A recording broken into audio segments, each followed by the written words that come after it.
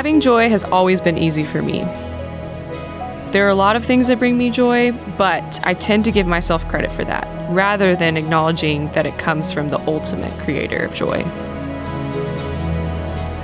I love expressing joy, but most especially love spreading joy. I think because of my hope in Jesus, I'm able to express joy easily. Joy is that sweet buzz in my body of sustained peace. It's when I truly feel like I lack nothing at all. All my desires are satisfied in God's presence.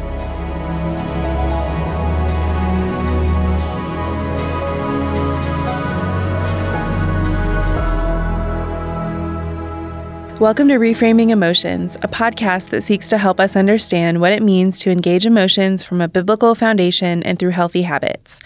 I'm Lindsay Funkhauser with the Austin Stone Institute, and joining me as always are my friends and professional counselors, Andrew Daly, Shanda Anderson, and Brittany Beltran. Now, we're going to do something a little bit different today. Normally, we just focus on one emotion and unpack it and talk about where we see it in Scripture and how we can help one another engage it in community, but today we're going to talk about both happiness and joy. Happiness is an emotion, and I've recently learned from all of you that joy is not. And so, Andrew, would you give us a definition of happiness? And then, Shanda, would you unpack what joy is so that we can see how those things are different? Happiness, truly the emotion that we all enjoy and want in many ways. And so when I think about happiness, I think about it in terms of essentially an immediate response to the perception that good things are happening. Good things are coming my way. Good things are coming to fruition in the moment. And so the perception piece becomes quite significant. And we'll get into this because the perception may be right or wrong. The good thing that we're assessing as good may or may not actually be good in a fallen world. Again, happiness, the perception that something good is actually happening right now. We may find that oftentimes that good thing turns out to have some baggage with it. Well, as we dive into our conversation today, it's going to be really helpful for us to define joy as a distinctly Christian experience. It is a state of being, not an emotion, meaning that I can have joy in the midst of trial. I can be sorrowful and still rejoice. That is rooted in a gospel grid of believing that God is the source of joy and that the joy of my salvation is always accessible, even when I might be navigating an uncomfortable situation. My human reality does not determine my joy.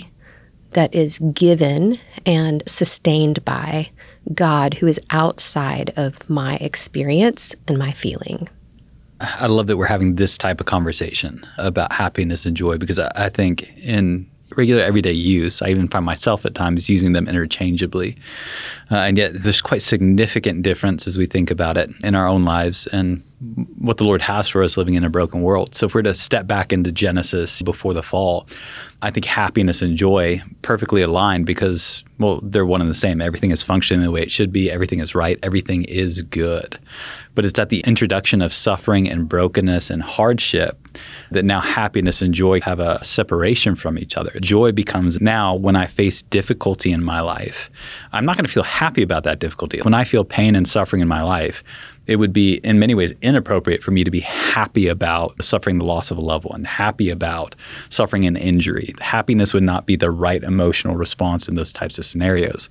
But joy leads us into, hey, in this brokenness, the greater story, the greater perception that's happening, God is at work, God is redeeming, the brokenness is not greater than God. Therefore, I can have joy, even though I may not feel happy in the moment. I can hold to a joy that God is in control, that He is at work, that He will sustain and endure me in the hardship. And yet that would be separate and different from being happy about it. So culture sets happiness up as the goal, whether it's in relationships or career or whatever's important to you in life. It seems like culture consistently sets up happiness as the thing that we're shooting for.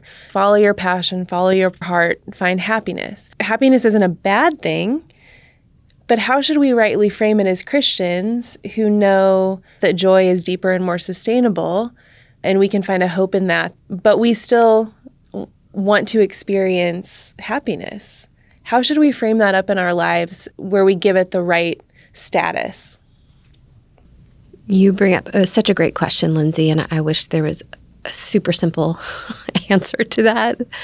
But I do want to just echo what you're saying. What we're suggesting here in our conversation is not some stoic or fatalistic martyr. We don't want to suggest that the goal of the Christian life is to not experience some positive emotion along the way. We get to delight ourselves in the Lord, and we want to recognize that God is a good Father and He gives good gifts, and there is a great reality of worshiping God and experiencing true joy that also has positive feeling attached to it.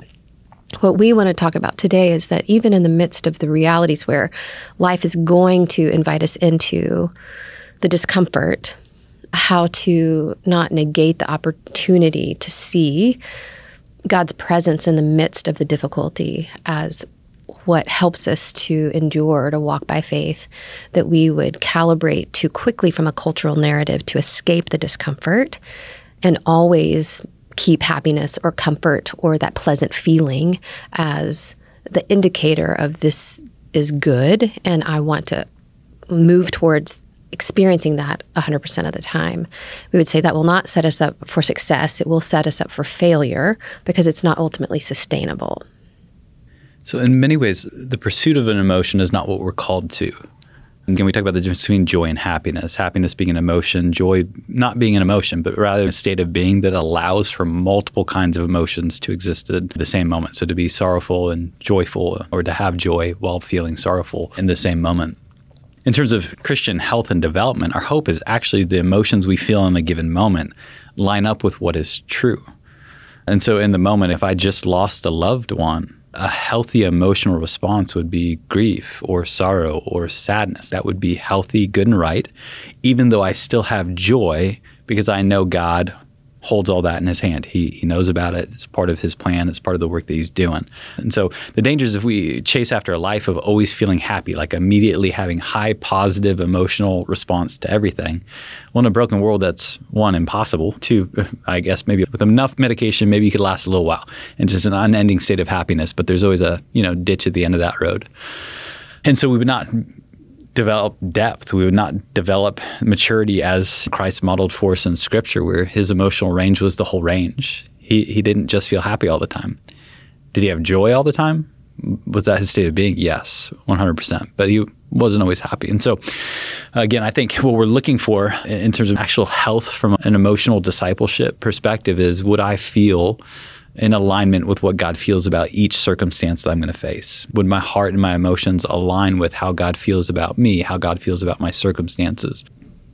I think one of the things that we're saying is that it doesn't diminish the desire for happiness, that echo of Eden, to have that alignment of experiencing the goodness that it is to be in unhindered communion with God and others. That desire for happiness is not necessarily a wrong desire, but the pursuit of that being the ultimate thing that I'm meant to experience at all times in this broken world is going to be unattainable and unsustainable for everyone. But as you notice, culture tries to bend reality into this false sense of security that you ought to always and only feel happy, which is just not possible in a world that has sin and brokenness. But that desire ought to press us into a right understanding of the world, that I have this desire that doesn't seem to match up, and asking the Lord to settle my soul into why is that, and what do I do with this desire, that it would press me further into an eternal perspective of the day when restoration will come, and it'll even be better than Eden. I think from a secular cultural perspective, this is why happiness, like the sense that we should be able to be happy all the time, again, as a confirmation of what Scripture has told us about the way human beings have been created for the Garden of Eden, but that's not where we live. And so that longing in our soul, even this entitlement of I should get to feel good all the time, is evidence of the truth of Scripture. And that's why the culture has such a hard time letting that go. And that's why medicating your way into happiness is this felt justice of that's what I'm supposed to get to do. And yet it doesn't work. The more we pursue happiness through those types of means, or an unending state of positive feeling. It doesn't work in this world. There's too much reality that bumps into that and makes it not last. And that's where that promise and the hope of the future glory, where all the sad things will become untrue. And like Brittany said so beautifully, it's the echo of what once was before sin and suffering, but it is the hope of what's coming, where the Christian gets to bank our hope on that realized joy that is ongoing and will be unending and will not be distracted by sin and suffering. And so the eternal hope and the eternal perspective begins to shape a grid through which we now operate in the midst of hardships and discouragement or difficult circumstances. Then we can remember and call to mind, and like Jesus did, for the joy set before him, endure. And we know that there is this future perfect joy that helps us navigate the uncomfortable negative emotions, leaning into the promises that are true in Christ, that are always available for the Christian in spite of the circumstances or the emotional realities. So if someone's hearing this and maybe realizing for the first time they've been chasing happiness when really what they wanted was joy, how should we start looking at joy? Is it something that is already existing in our lives where we just need to stop and reflect and just recognize where it's at? Or is it something that we should try to actively cultivate somehow? Or maybe it's both? But if we're trying to make that transition from, I've been chasing happiness, now it seems like that's not the thing to chase. It's just a road sign, to go back to what you taught us in episode 1. What should we do to start focusing on that sustainability that comes from the Word of God, the life of Christ?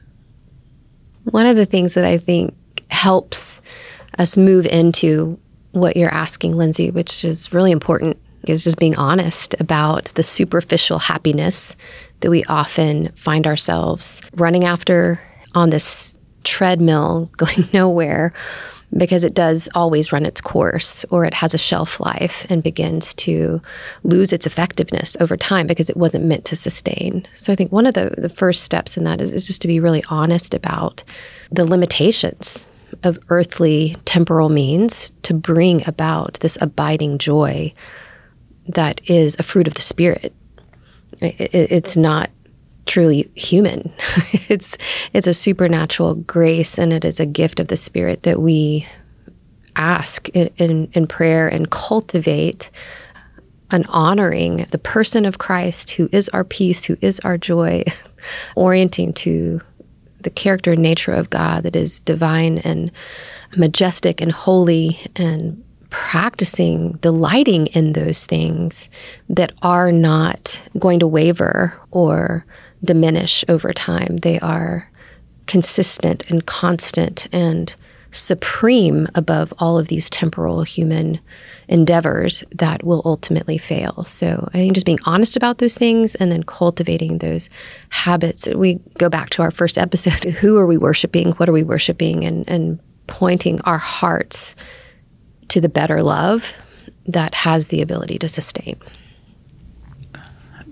I think, and this word does get a bit dicey here, the evidence of joy in someone's life from a Christian perspective. Again, I think in your average use of the language, we would think someone who's joyful is happy all the time, go lucky, all of that, which I would offer. I don't think that's how Scripture describes it, but rather a joy-filled life is one, in many ways, that is aligned with God's design, that is humble, that has fruit of the Spirit evidenced in an individual's life. So how do you know if you have joy in your life? In many cases, I think the evidence will be you're able to faithfully do the hard things because you're holding on to the joy that's set before you. You're holding on to the joy that one day will be full sight, and where it will no longer be hope. It'll be the consummation of what's been promised, which is not maybe the most fun definition of what joy looks like in an individual's life. But for my own soul, I just find it helpful to remember. I mean, as James talks about suffering, James chapter 1, it says, count it all joy.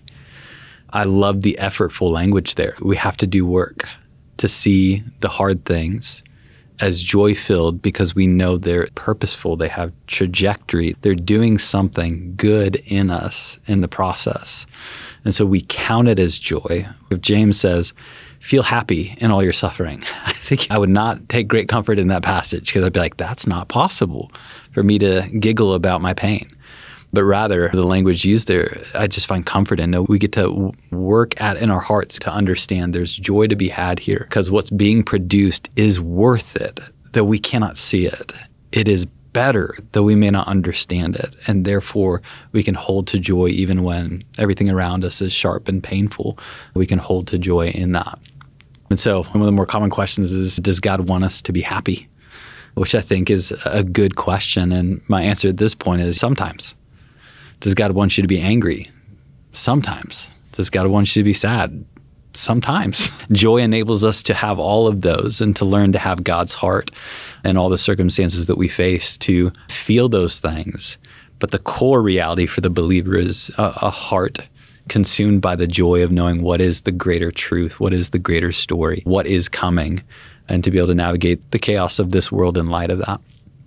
So if I have been in the habit of pursuing happiness, and that's what I've sought after in my experience of life, and I'm recognizing that that might not be what I ought to be pursuing. I think in that evaluation process of trying to understand, hey, should I always feel happy? Should I be feeling happy right now? Along the way, there are things we've had to push out of the way in order to maintain a state of happiness.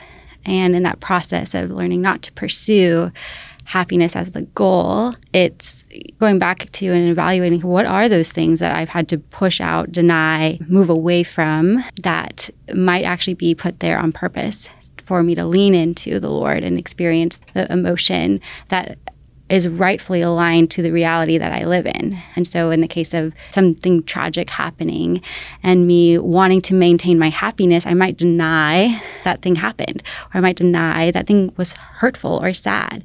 And so learning to tell the truth in that moment of that impacts. And I ought to feel sad. I ought to let the Lord recalibrate my heart. That sadness is right to feel. And so on that transitioning out of the pursuit of happiness, going back to what Shanda said, learning to tell the truth about the situation, and with what Andrew was saying, also knowing that it might be good for you to feel that way. Like the Lord might have for you to feel sadness and to experience Him in the midst of that. As we allow the reality of the brokenness of the world to filter in, we can gain more of Christ and more emotionally calibrated to the person of Jesus in our own life. Also, if I'm pursuing happiness, some people become inconvenient to me. Like they infringe on my happiness. And so how have I treated others in my life in an effort to maintain happiness? Okay, if I'm not pursuing happiness, what does that do to my relationships? How does that help me refocus and re-dignify the other person and the experience that they're having and we're having together? And as I hear Brittany talk and remind us of these really helpful truths, it's a little bit of a cheesy memory I have from a camp of learning about joy that I was told was Jesus, others, and then you. But I do believe that there's some truth in that, to say that the Christian joy is selfless in the sense that we are putting the glory of God first and seeking to love God and love others. And out of that, obedience and walking by faith, there is a natural byproduct of joy, delighting in God and loving others that would bring, again, as we're defining it, very distinctly Christian reflection of the way that God has so graciously sent Christ on our behalf, that we begin to love others out of that. And I think it does bring the fruit of the Spirit of joy. And I think one way of thinking about happiness in its cultural context is the pursuit of self. It is my glory, my will, my desire. There's a very egocentric drive and motivation to happiness that gets set apart when we are pursuing joy that has the glory of God at the center of that, which is going to orient myself to God in such a way that I would see others with dignity and grace and honor.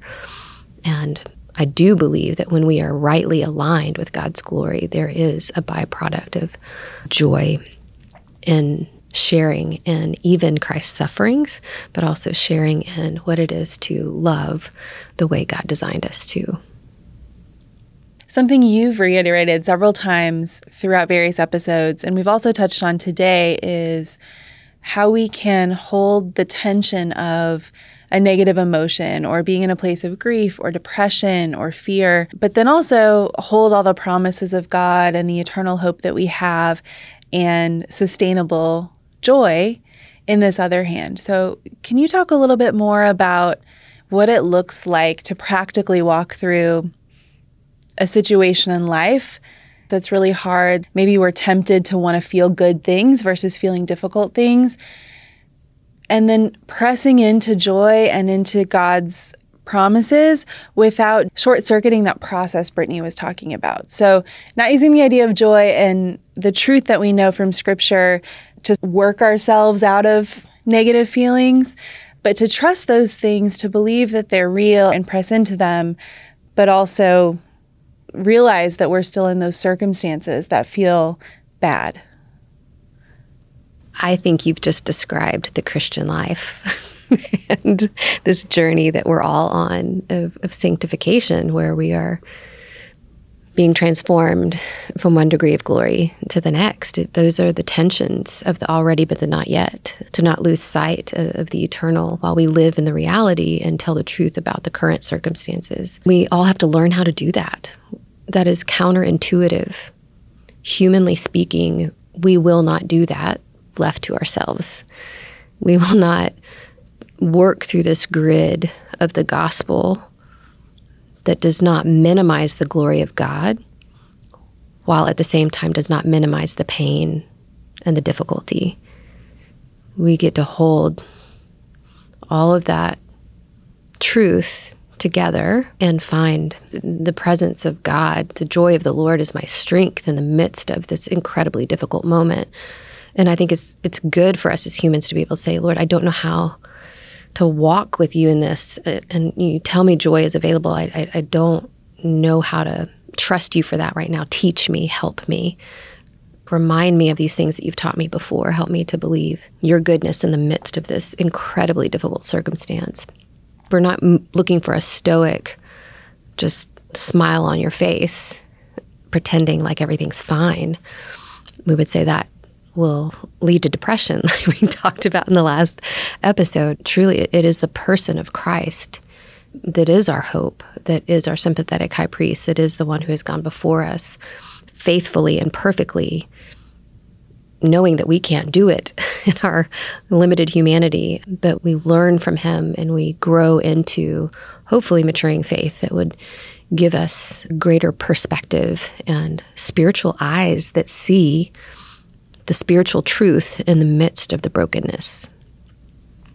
Just to echo what Shana said, is I think about what it means to be Christian, to be discipled by Christ and to follow him into learning what that's like as he incarnationally modeled for us what it's like to hold all of the reality of who God is and the divinity and also the reality of suffering and pain and not minimizing any of that, but to hold and walk faithfully in it. And I think it's not something that we'll learn how to practice overnight. It's not, I hear this truth and I automatically know how to apply it. It's the little by little we experience one hardship and the Lord walks us through that and another. And then over time, as we stay close to Christ, become more and more formed into living within that context of how to have joy and peace in the midst of tribulation, and how to have that through our unity with Christ, who is that for us. And so it's this little by little, 1 degree at a time over the course of the Christian life. Yeah, Lindsay, I think what you're hitting on, the temptation to let the right answers eclipse the emotional experience. How do we keep it from becoming, well, I know the right answer is God works all things for the good of those who love him and according to his purposes, yada, yada, yada. Therefore, I should just feel happy. In my mind, maybe the most helpful place to go is literally to just look at the life of Christ. Here's someone who had all the right answers. He didn't get one of them wrong. Right theology, perfect theology. And yet his emotional range was the full continuum. The answers did not prevent him from feeling and experiencing those emotions, even to the extent that those emotions were part of the human process. I think that where we get to see Jesus experiencing those emotions, he's teaching us something about what it means to be his image bearer that we tend to want to skip over. Hebrews talks about that he was, perfected through suffering. There's something mysterious there. There's something in the suffering. Corinthians talks about that this current suffering is preparing us for a weight of glory, that somehow this is all knit together, that our experience and our feeling those negative emotions that we would rather just avoid or we'd rather shut down with the right answer has a formative effect on us as human beings. I think we just don't fully understand. Yet it's what Jesus modeled for us. This is what it looks like to live in a fractured world, full of joy, to still feel all the things, and to not then be controlled. That's the last part of my mind, to not be controlled by those feelings that will come and go, to not let them determine what's right or wrong or determine what you're going to do next, but rather to remain holding on in joy to faith, to God's design, to God's purpose. And even when your emotions are screaming that you have to go a different direction, to be able to step in faith towards what you know is good. And so we'll just say it this way, that's hard. It's just hard. It feels much easier to just be like, well, the right answer is God's good and he's working everything out, so just don't feel. But that's not what Jesus did. I think he invites us into something more complicated and more difficult, yet in the end, much more fruitful. Which circles back to our definition of our purpose, our meaning. If we're orienting our lives around the American dream of health, wealth, and the pursuit of happiness. If those are the goals, we won't find ourselves moving towards not letting the emotions control us, because the end goal is going to be constantly driving how I'm orienting and defining success. But if we define our purpose and meaning, and what we were created for is to worship God, to glory in God. Even in the midst of difficult circumstances, we can do that. And we don't have to pretend like that's easy. We can be honest that the Christian life is hard. Walking with God in a broken world is not easy. It is challenging, and God often asks hard things of his people. And we don't have to pretend like we always like the story that he's writing, or that the path that we're being asked to walk through is one that is pleasant or feels good. Because the reality is, to walk by faith often feels uncomfortable, and we don't have to pretend that it doesn't. But in the midst of that, there is a hope, and I think the joy and hope are so closely related. There's a hope outside of my circumstance. There's a hope and a joy, a promise outside of the way I feel right now, and that is the gospel. That is the promise of a risen Savior and a returning King that is going to remedy the things that seem hopeless right now and feel overwhelming. And so it is that truth that brings perspective and freedom that helps me not grow weary in doing good, even when life is really hard. It's maybe important to even say at this point, because I think we can almost color happiness as though it's bad. I don't know that we want to land there. So the perception of something good is happening, and that perception is true, and it aligns with what God says is good and right. We have a moment of happiness and joy knit together that I think is that glimpse of what eternity will be like, is that glimpse of, when everything finally settles in its right position and everything works the way it's supposed to, there's a holistic happiness, joyness, whatever you want to call it, that happens in that moment that I think kind of rings that bell of heaven in our being of that's what it's supposed to be. And I honestly think that's what kind of catches the culture, is they have those moments where it rings and it feels like this is how it's always supposed to be. And again, they're in one sense right. That's how it is going to be. That's how it was before the fall. And so I think we can even leverage that, walking alongside those who are yet to become Christians and helping them see that felt experience is very congruent to what you're made for. But if you try and find it through building happiness in your own life, you're chasing the wind. It's not going to work out. And so, again, happiness is good. I would say, and this might sound negative, it generally in this life is kind of cheap. It's short-lived. If we try and keep pursuing it, it'll escape us. But to be able to celebrate and rejoice in the Lord when those moments happen, that our hearts just go, yes, there it is. And to know, oh, Lord, thanks for that appetizer. Thanks for that taste in this moment. But not to grasp onto it as though, oh, now for the rest of my life, I'm always supposed to feel this way. I would just love to echo what Andrew's saying, because we don't want to cheapen grace that is offering us moments of pure delight and joy that is a little foretaste of heaven to come, whether it's laughter or taste buds or just being able to be with family and friends. There are many things that evoke feelings that are good, and we don't want to dismiss those or gloss over them. We want to praise God and give credit where credit's due. That is a gift from God, and it is meant to help us worship God, not worship the emotion that it's producing. And I think that's where the cultural confusion can come in. We worship feeling good instead of in feeling good. We worship God and say thank you, and can still worship God and praise Him when those emotions are not so positive and pleasant. But whether pleasure or pain, our hearts still turn to God and acknowledge His goodness in the midst of whatever experience we have. But the good moments that come are really good, and we get to celebrate those.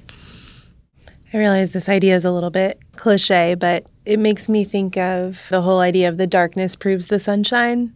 Those echoes of Eden moments where we get true glimpses of a redeemed and completely restored heaven and earth, a future that we're promised in Christ.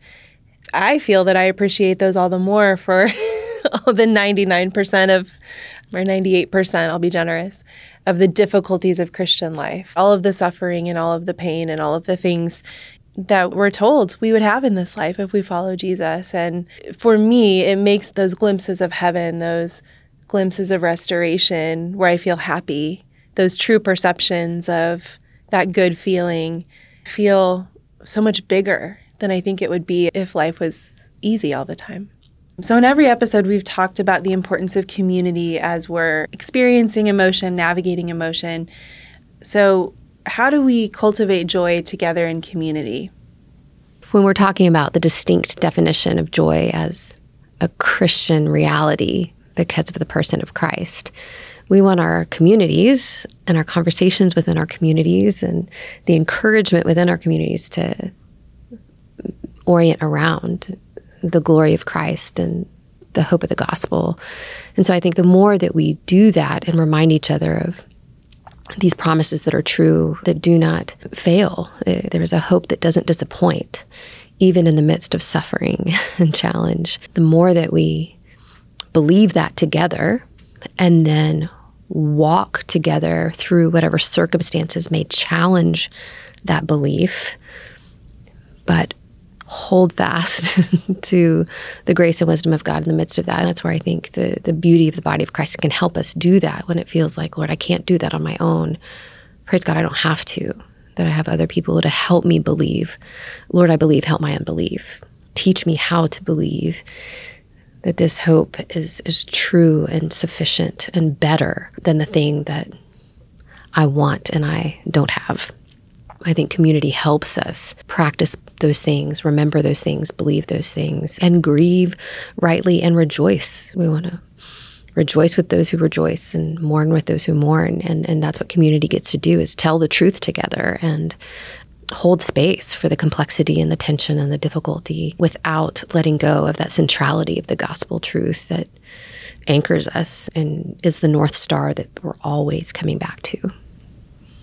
I am reminded in Scripture how often it uses the word today or daily, or just the invitation to moment by moment engage one another and remind one another of the true reality that we live in, which is that in every circumstance we face in life, God is present with us and actively near. And so we get to encourage one another in that process of learning to grow in our ability to experience joy in all circumstances. But it is a growing and a learning and a cultivating together and a sharing of life with one another, to be so closely knit that you are impacted by one another's sorrow and by one another's joy.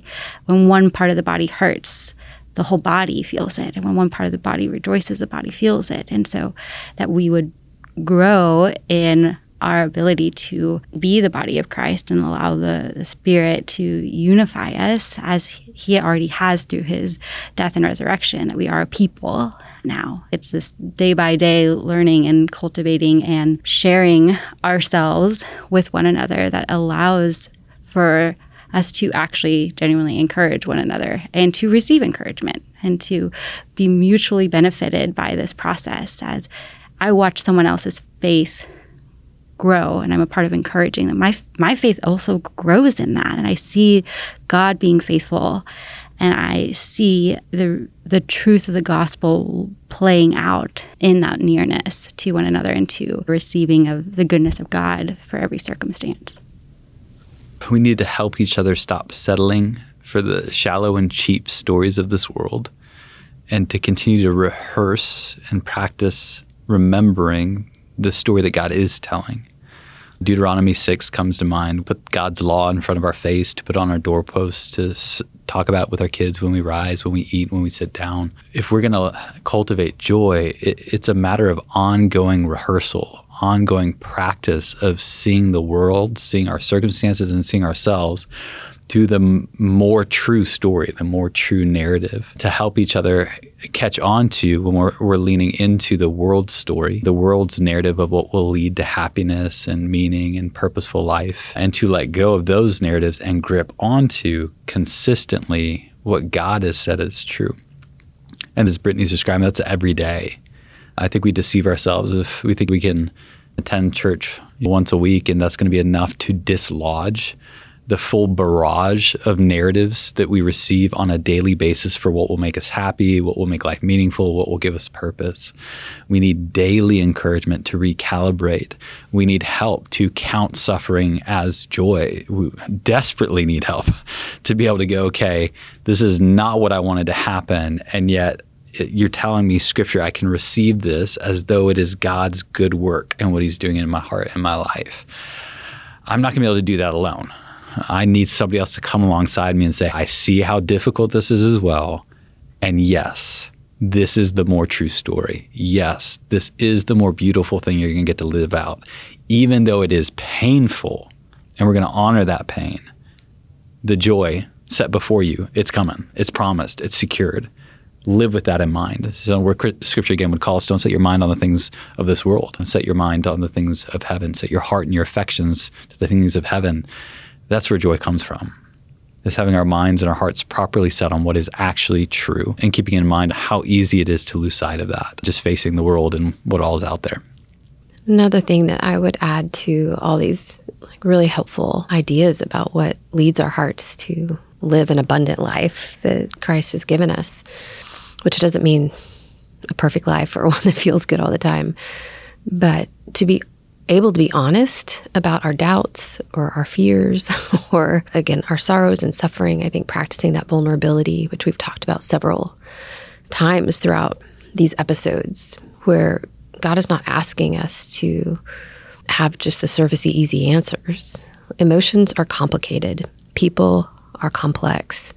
We are living in a confusing world, and to build our life on the truth that God has given us and help day by day, moment by moment, little by little, walk with Him faithfully. I think it is not pretending and not even selling ourselves a bill of goods that we just say the right answers, but we get really honest with God and we get really honest with ourselves. That I think God teaches us the hope that endures because of the work that Christ has done on our behalf and His righteousness that is ours. And we can be gut-wrenchingly honest about how confusing and complex things are. And I think that leads us to seeing things more clearly when we're honest about the complications. I think you've all painted a beautiful picture of community and what we hope for one another and for everyone listening is to have the kind of community where, to use Brittany's words, if someone is experiencing sorrow, the whole body is affected. The whole group is affected. We know what's going on in one another's lives. We know what to celebrate together and what to mourn together. And we're making those little deposits and regular rhythms that will build this sustainable hope that we have in Christ and remind us of that truth that we know in a way that doesn't feel trite or like we're just putting a Band-Aid on something, but is founded in deep and abiding joy in the Lord. So thank you so much for sharing all of your thoughts and wisdom on joy. And listeners, thank you for joining us to learn about joy today. We want to encourage you to process what you've learned about joy with your community. We've included a groups guide that has scripture and reflection questions on the episode webpage, so you can go there and download that. Next week is our final episode where we'll review a few important concepts, share some final thoughts, and talk about practical next steps to reframe our response to emotions. We've also provided a liturgy for you at the end of this episode. We encourage you to sit and just think about what you've learned about joy and worship God. We'll see you next time.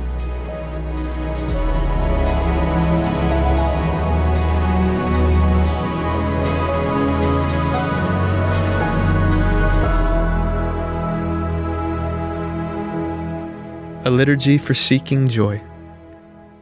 Father, I confess, I often struggle to wrap my mind around what joy is. Is it laughter or dinner with loved ones, delight or contentment? What does it really mean to be joyful? When I'm distanced by apathy, joy feels elusive, trying to strike a match in the wind. When I'm crushed by the weight of grief, joy feels impossible, a bloom sprouting in the dead of winter. But you, God, call me to joy anyway. Your breath coaxing fire from embers. Father, I ask, when I forget your joy, will you remind me? Fill me with the fullness of your joy.